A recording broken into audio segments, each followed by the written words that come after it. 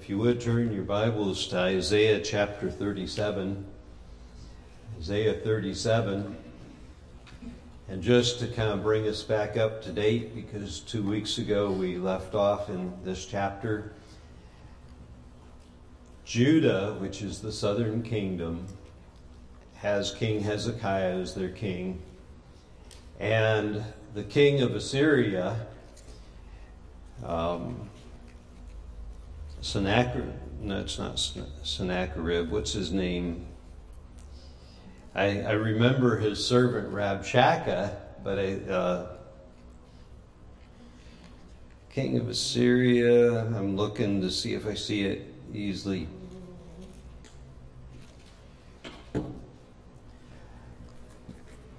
So, pardon me? Sennacherib is right. Okay, I had one of those mental blocks where I was like, it sounds right, but it doesn't sound totally right. So Sennacherib is coming, and he sends his merry men, basically his pawns and different officials, and they basically are badgering and threatening Hezekiah. And they came, and what I thought was interesting when we first started this section was the first confrontation where the two sides met was the exact same location where Isaiah confronted Ahaz back in chapter 7. And here Hezekiah is Ahaz's son, and it's like God is saying to him, you get to fish out of the same pond that your father did, and let's see if you can get it right. And he does. He trusts God. And what we covered last week was 2 weeks ago, was what does God think of Hezekiah? And I have them on the screen. God's assessment of Hezekiah was he did what was right in the sight of the Lord. And if you compare that to Judges said, and every man did that which was right in his own eyes. Big difference there. And so Hezekiah is a good king. He's one that loves the Lord and did what was right in the sight of the Lord. But the second bullet on the sheet there is the one that I would hope we would aspire to be like King Hezekiah, and that said that he trusted the Lord more than any of the other kings. It's never too late for you and I to start trusting God. And what may have started as a life that may have been one of doubts and fears, if we would just but turn to God and trust Him, He may say something like that about us. And I think most of us know that in the New Testament talks about coming before the Lord and Him saying, well done, thou good and faithful servant. To me, this would be one of the things I would hope He would also say, is that we trusted Him more than most other churches, more than most other people.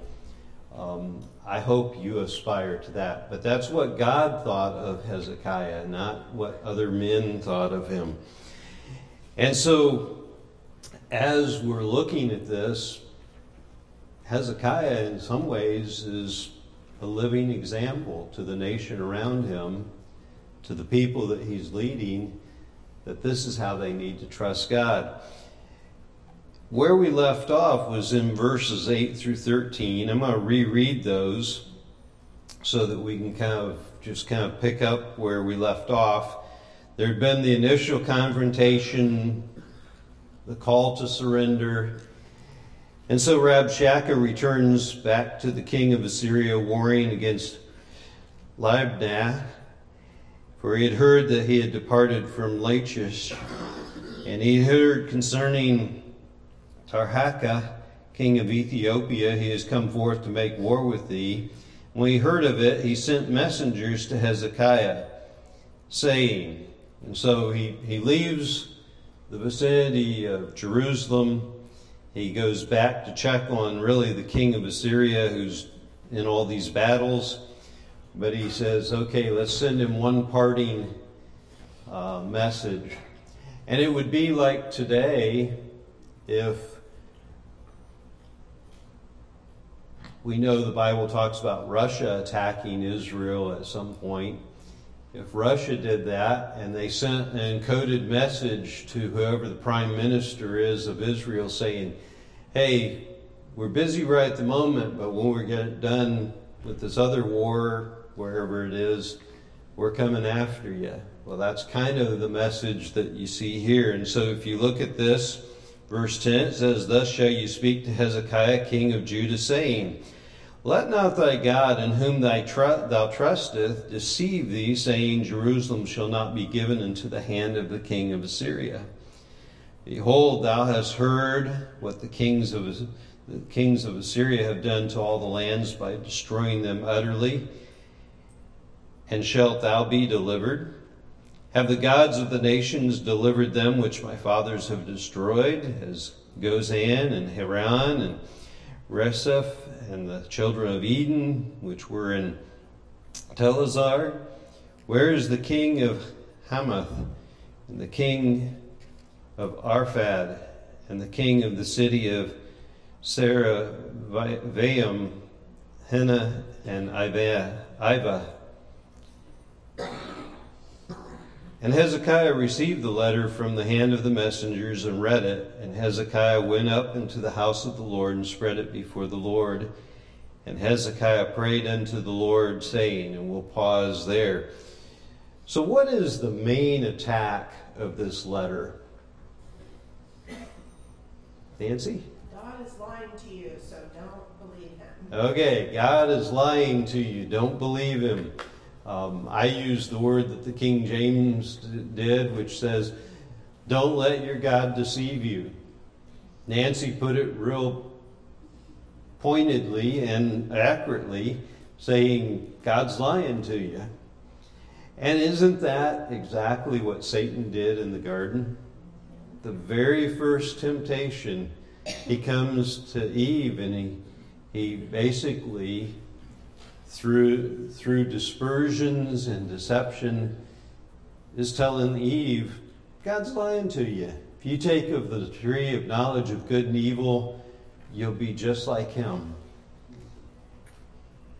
The other thing that message contained was the idea that Jehovah, Yahweh, the name that the Jewish people would revere as the name of their God, the message says he's no different than the other gods. How big a difference is there between Jehovah and the other gods? Nancy just does this. It's as far as you can get.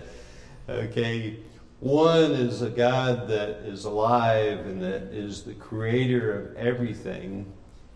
And the other gods are just figments of man's imagination. They're dead, they can't see, they can't hear.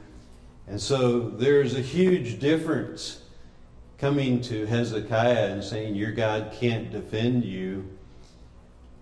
And saying, we know this because look at all the other gods. And it's like, you aren't even in the same league. There's not even any way of comparing that. And they're going to find that out. And so, what was Hezekiah's response to this letter? I mean, these are the two messages. God's deceiving you, and he isn't any different than any other gods. Bobby? Okay, he went right to God himself. He lays out the stuff, and so I would say the first thing we see in Hezekiah's response is he's kind of shocked and outraged by it, and he just says, I'm going to show God. I'm going to just lay it out right there and say, God, this is what they're saying about you. And it's not right. What else? Actually, let's read Hezekiah's prayer before the Lord, because it also contains his response. And so, starting in verse 16, this is his prayer. O Lord of hosts, God of Israel, that dwelleth between the cherubims, thou art the God, even thou alone. Of all the kingdoms of the earth thou hast made heaven and earth. Incline thine ear, O Lord, and hear, and open thine eyes, O Lord, and see, and hear all the words of Sennacherib, which he has sent to reproach the living God. Of a truth, Lord, the kings of Assyria have laid waste all the nations and their countries, and have cast their gods into the fire, for they were no gods, but the work of men's hands, wood and stone. Therefore they have destroyed them. Now therefore, O Lord our God, save us from his hand, that all the kingdoms of the earth may know that thou art the Lord, even thou only.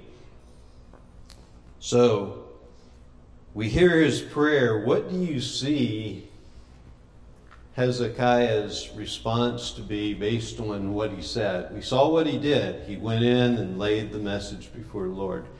Now, based on what he's prayed, what is his focus in responding to this? Bobby? I think he's truly 100% depending on God. Okay. I think Bobby's 100% right. He is trusting God and only God. He's not trusting himself. Yes, ma'am. That the Lord, that the nations would know that he is God. Okay. And so he wants the other nations to recognize Jehovah for who he really is. By the way, I'm not flashing all the other ones I have up there because the one Cindy just said is the last one on my bullets, but that is just because I took them in order as I read them. But there's some other things there that's on Hezekiah's mind, and everything that's been said is right on target.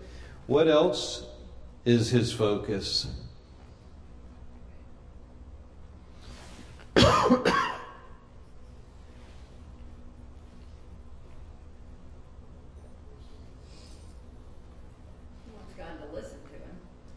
Okay, he definitely wants God to listen to him.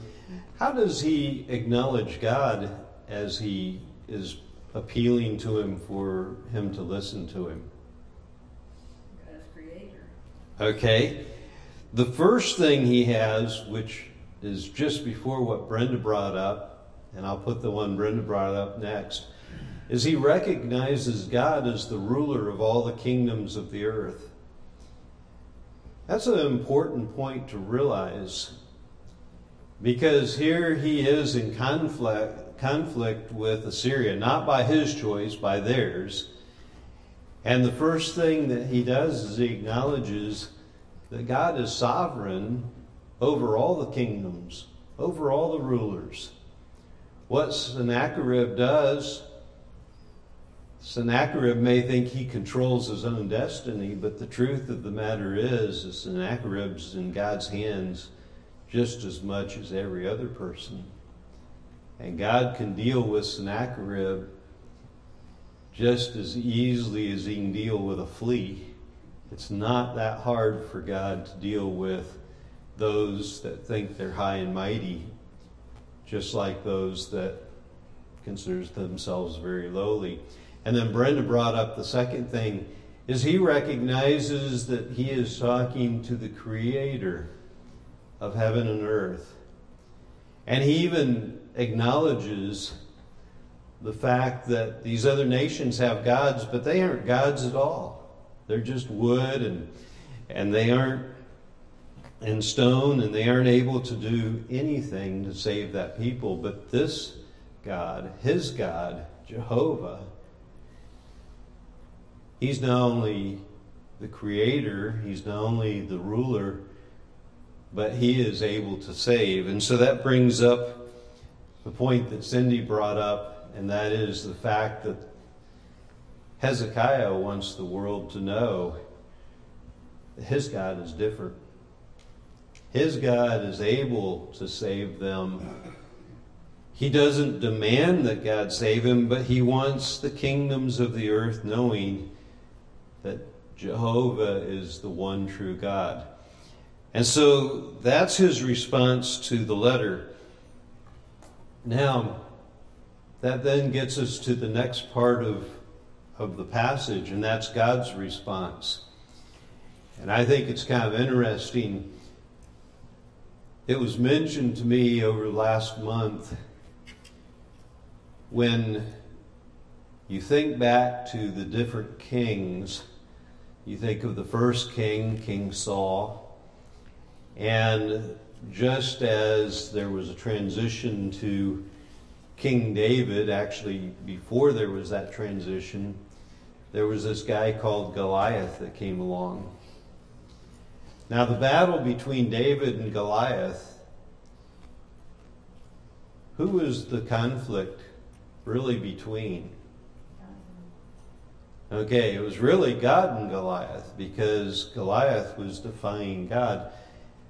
If you think about the message that we just read, who's being attacked and whose reputation is being smeared in the letter, in the message? God's.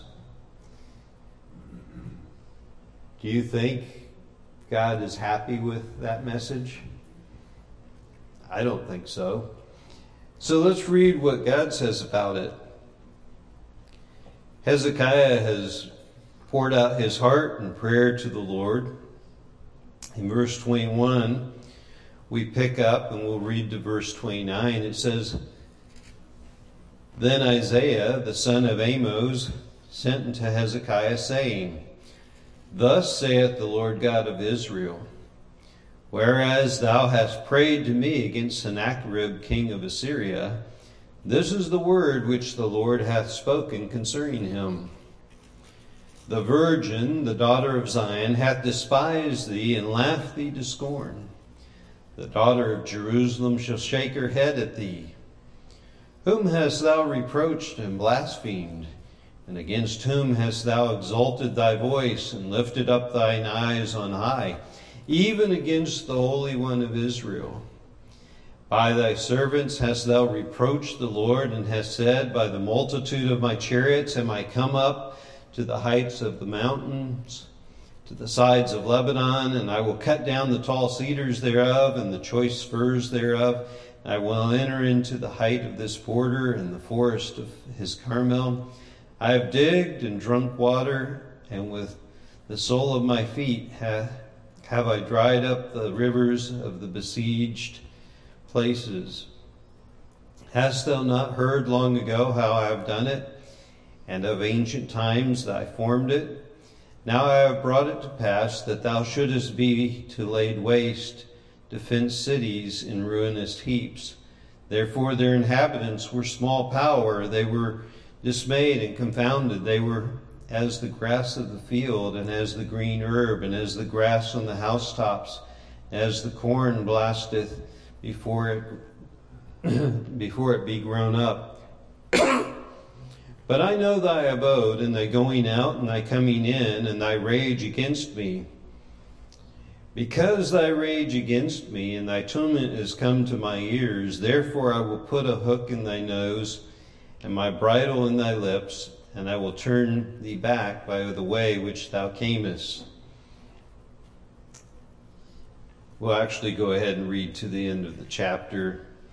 That was God's response. And then he says, And this shall be a sign unto thee. He's speaking now to Hezekiah.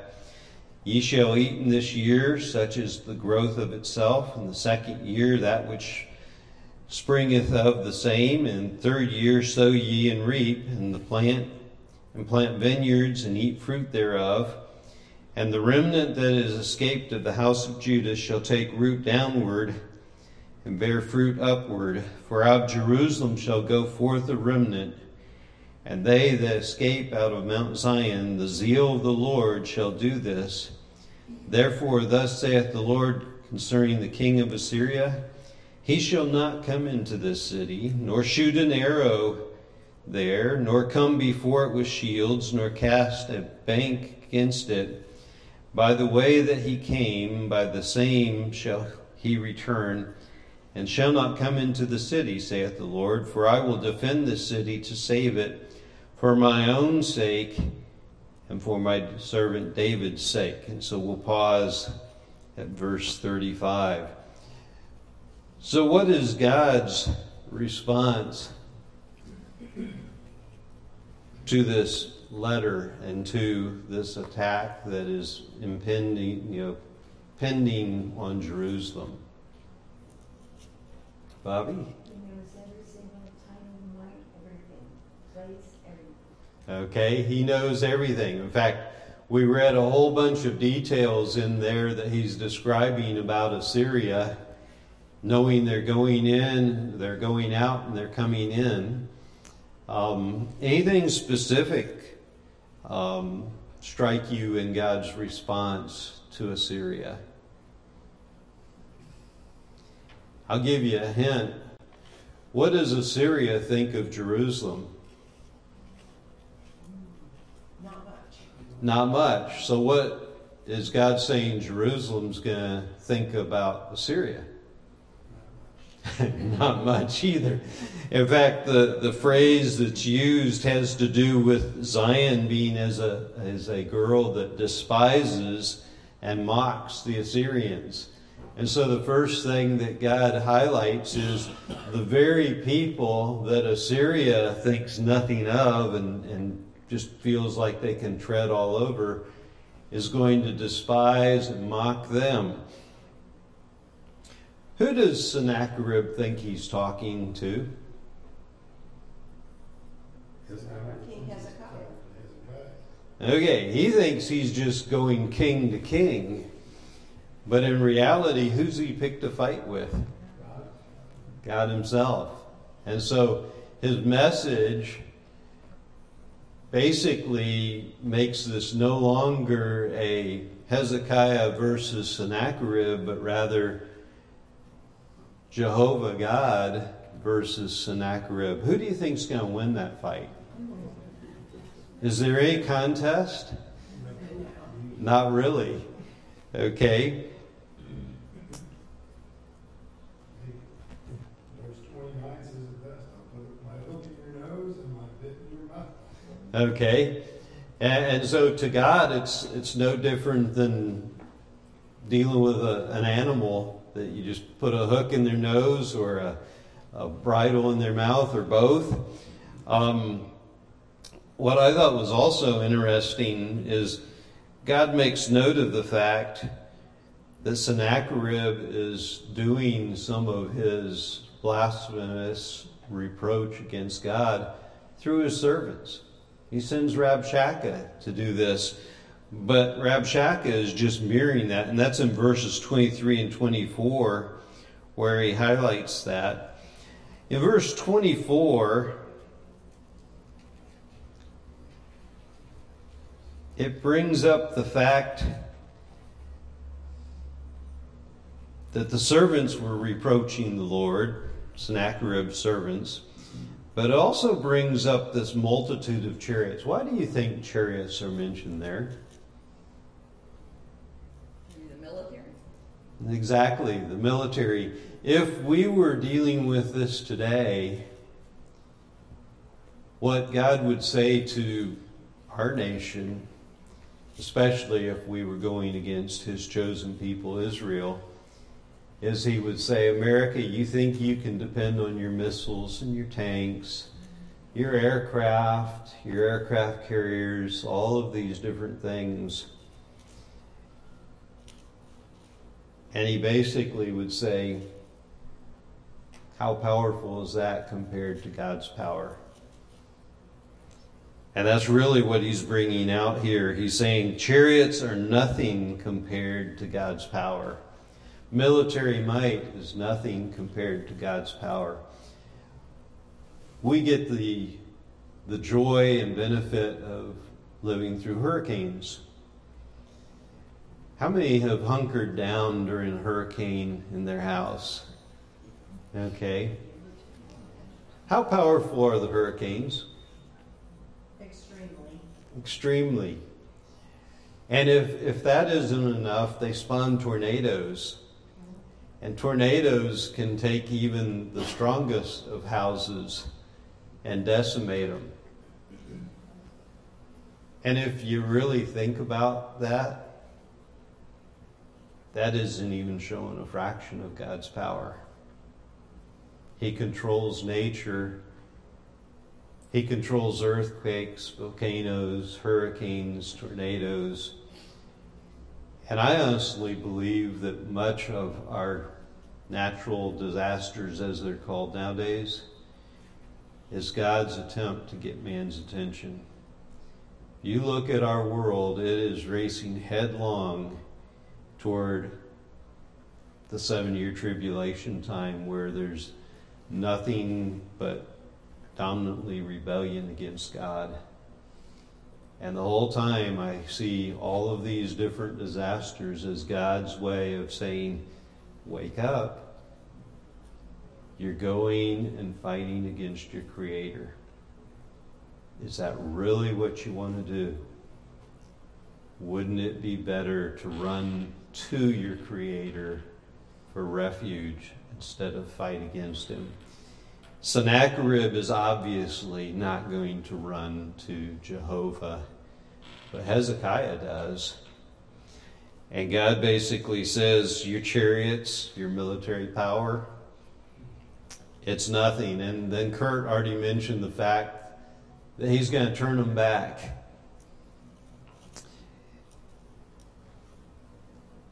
Is Assyria ever going to shoot an arrow in Jerusalem? Are they going to bring their battering rams and stuff to the gates of Jerusalem? No. Bill, you have something. Yeah. Is he telling them what they did in the past by attacking the northern tribes and Judah and taking those cities? That he was using them for that purpose? God is weaving several different themes in there. Part of it is he's telling the Assyrians, you were allowed to do some of the allowed to have some of the victories that you had because God let you. And you're right. The northern kingdom, he used Assyria really to chasten and punish them for their idolatry. I mean, that's showing the power of God himself. Oh yeah. To them, that you're doing it just because I let you do it. Exactly. But the nations that attack other nations, they don't view it that way. But we see God's hand in it where he allows it to happen. And it shows his power to bring it about or to hold it back. Yes, I agree. In support of Bill's point there, I was just reading verse 26. Have you not heard that I determined it long ago? God has brought these things about. He's telling that I did this. I planned it, and I'll bring it to pass. Exactly. It's God's work, not his. And the truth be told, it is so easy for all of us to fall into the trap of thinking that human accomplishment is significant. We all do it. Now, the good news is for most Christians, it's a blend. There's part of us that's trusting God, but then there's part of us that feels we have to have human accomplishment. And there is a responsibility that we have, but it's a responsibility to glorify God, not to accomplish all of these heroic things. Our goal needs to be to point to Jesus. And unfortunately, we don't do that the best. We like to have human accomplishment. And like Kurt read, God's saying to Sennacherib, I've done all this, and you can't do anything without me. And it's good for us to remember that. And Hezekiah gets it. He gets it. And that's why he's trusting God, is he sees God's hand in this, and he's trusting God for the outcome. Now, God doesn't leave them high and dry. In verse 30, he tells them there's going to be a sign.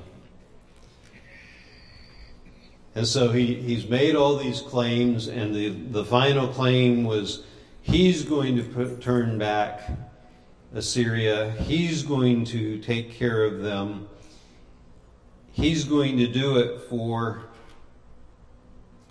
his sake and his servant David's. And we read those verses 30 through 36 or 35.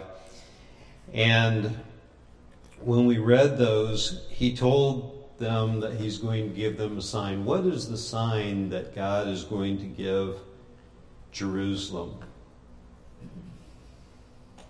They're going to eat what ESV says what grows in itself, which tells me they're not going to plant. Mm-hmm. God's going to bring this about. Exactly. God's going to feed it for those 2 years. So if you think about what's going on here in typical warfare in that time, when Sennacherib's coming against Jerusalem, there's probably some degree of a siege where they're not free to go out and do their normal planting, their normal stuff. And so God's basically telling them, not only will they not plant the first year, but then later they will plant, they will harvest, and they'll eat the food from the land. And so it's not like he's making this promise and he's saying, but you're going to end up being in captivity eating in a foreign country. He's saying you're going to stay right there and you're going to eat from the land, you're going to plant in the land, you're going to harvest from the land. Everything is going to be there. The other thing that I felt was a sign was Sennacherib isn't even going to get close to Jerusalem. Now, I don't know about you, but that's like saying this army that's just a few miles away isn't going to be allowed to march any closer. And you kind of sit there and you say, well, it's not like cartoons where there's this invisible force shield that's going to keep them out. But God can keep them out. And it's not a make-believe cartoon. It's God putting things on their heart and mind. But also, I think most of us remember the prophet Balaam, and his donkey saw the angel, and he didn't. We don't get the benefit of seeing the angelic beings typically, but yet they are very real. And if God says their army isn't going to get any closer, it's not going to get any closer. And so he gives them that sign. The other thing they mentions, and we already mentioned this, is they aren't going to shoot arrows, they aren't going to have battering rams, they aren't going to have any of their implements of war, shields or anything else. So there's going to be no weapons coming against Jerusalem. Now, I don't know about you, but I try to sometimes put myself in Hezekiah's shoes. You've heard all the nasty things Assyria has done. They have decimated the northern kingdom. And you're the king of the southern kingdom if you're going to put yourself in Hezekiah's shoes. And you're going to be responsible for what happens to the people in Jerusalem and in the southern kingdom. Most of us, I think, would look out the window and see the big army of Assyria, and it would strike fear to our heart. Hezekiah, and I think this is why God's assessment of him was he trusted God more than the other kings. The other kings didn't face the same magnitude of potential destruction and all the horrors of war like Hezekiah did. And in the face of all of that, he basically puts his trust in God. And this is detailing all of that. The other thing that's kind of interesting is in God's response, he says, I'm going to do all this because the people in Jerusalem are really good people, right? No, not exactly. He's going to do it because of his own sake and David's sake. He made promises to David, and so God's reputation is what is on the line. And Hezekiah is showing they trust God, but God's response is beyond Hezekiah. It's not that Hezekiah earned it. It's not that he deserved it. And if you think about that for a little bit, when we come to God in prayer, is he obligated to answer our prayers because we're good? No, quite the opposite. Many times if we really are honest with ourselves and when we pray, we would say, God, there's nothing I've done that deserves you answering this prayer. Would you please do thus and such? When we pray for the lost, there's nothing they've done that deserves salvation. There's nothing we did that we deserved God's gift of salvation and his forgiveness. We can't really go to him and say, God, would you save this person on my behalf? Because there's nothing on my behalf that's worthy of him answering that prayer. But we can go to him and say, because of your mercy and grace, would you show yourself powerful and save this person? Would you make them a trophy of your grace?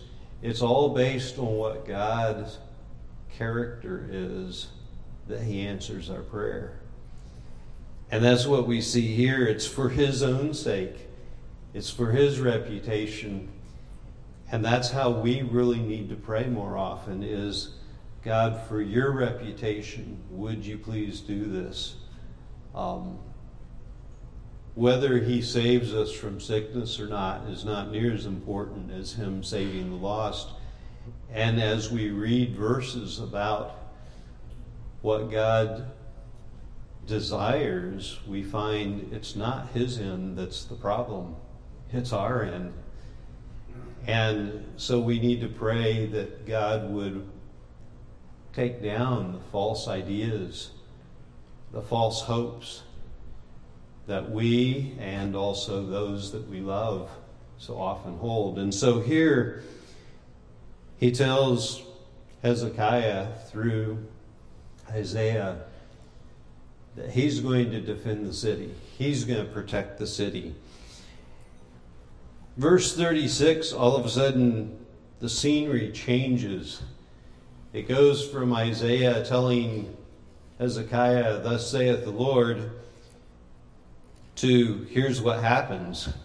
Then the angel of the Lord went forth and smote the camp of the Assyrians 185,000. And when they arose early in the morning, behold, they were all dead corpses. So Sennacherib, king of Assyria, departed and went and returned and dwelt at Nineveh. And it came to pass, as he was worshiping in the house of Nisroch, his god, that Adrammelech, I'm going to let someone else read these big names, and Sherezer, his son, smote him with a sword, and they escaped into the land of Armenia, and Ishhaddon, his son, reigned in his stead. Well, you notice here Assyria's defeat. How big an army did it take to go against Assyria? One angel. One angel kills 185,000 people in one night. Now you think about that for a minute. You know, yeah, we have chemical weapons and all sorts of craziness nowadays, but in that time period, to kill 185,000 people in that short a time, they didn't have armies that could do that. They didn't have weapons that could do that.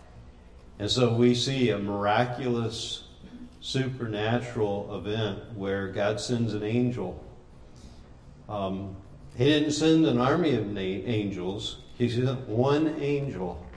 And that one angel kills all of those people all at once. Nancy? And I noticed that it doesn't mention that the angel wielded a weapon of any kind. He Yep. just smote them. There's no hint of him having any kind of weapon. It just says the angel killed him. And then the 185,000 were corpses in the morning.